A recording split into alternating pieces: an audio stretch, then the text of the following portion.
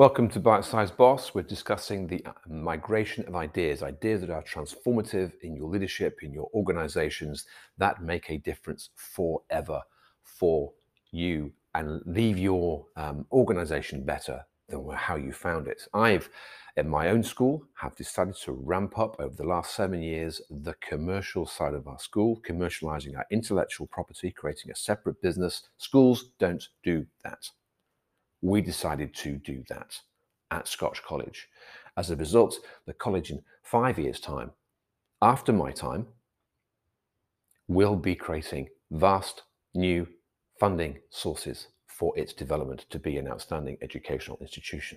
But it started back in 2015 and now I'm in 2022. So it can take time to get your ideas to where they get to, but you can make a difference. The other thing that we're doing is that we're doing our own piece of well-being and mental health research.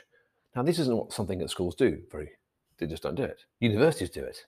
But I've stolen an idea from universities and applied it to a school. And I want to encourage you to think also about looking at how other ideas and other organizations do stuff that are related to you and steal them, adapt them. Let me give you an example. The Beatles. They were so powerful, they were such an incredible impact on the pop scene in the early 60s, and Beatlemania was remarkable. It's, as a phenomenon, we've never seen it since. But they will always say that they owed their success to other people on whom they based their ideas. In particular, Buddy Holly. The way Buddy Holly used to sing falsetto really inspired John and Paul.